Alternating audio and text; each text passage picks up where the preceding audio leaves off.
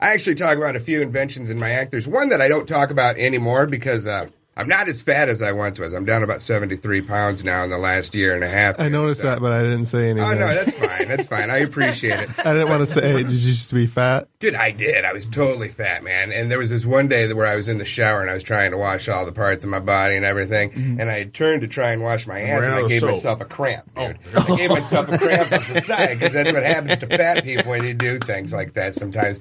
And I was sitting in the shower with my soapy loofah and I was like, man, there's got to be a better way. And I started thinking about it more and more. I'm not going to give the whole joke or anything like that, but dude, I started wishing that this thing was more, I don't know, banana shaped and rigid, you know, had suction cups on the back of it, and I could kind of just stick it right on my shower wall, soap it up, you know, instead of having to like reach to wash anymore and get cramps and then have to stretch it out on a slippery floor and everything.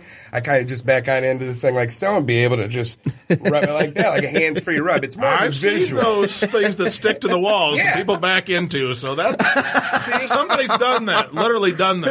It is a good idea, you know? Yeah, there's a very, very rigorous series of videos about this kind of cleaning device you're describing.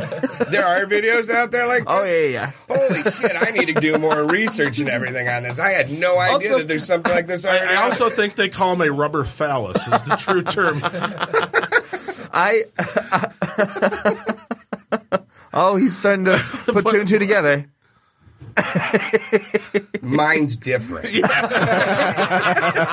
Aren't they all? Aren't they all right? Mine's unique to me. You did the least American thing ever. You thought of an invention to help you, and instead you just lost weight instead. Yeah, I did. I totally did. And when I was going to sell this item, though, because of the slippery floor and everything, every one of these I was calling it an ASFA.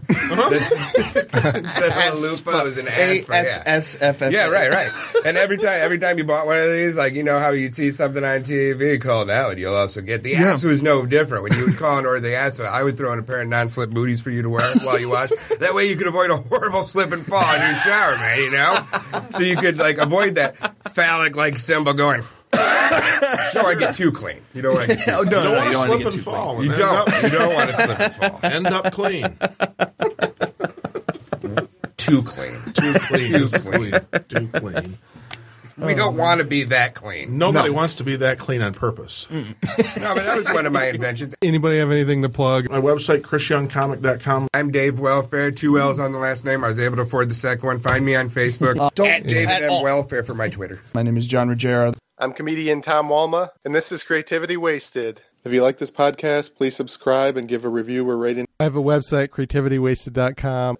And I also started a Patreon. You can get uncut episodes, early access to episodes, bonus stuff. You're listening to the Podcast Detroit Network. Visit www.podcastdetroit.com for more information. Thanks for listening.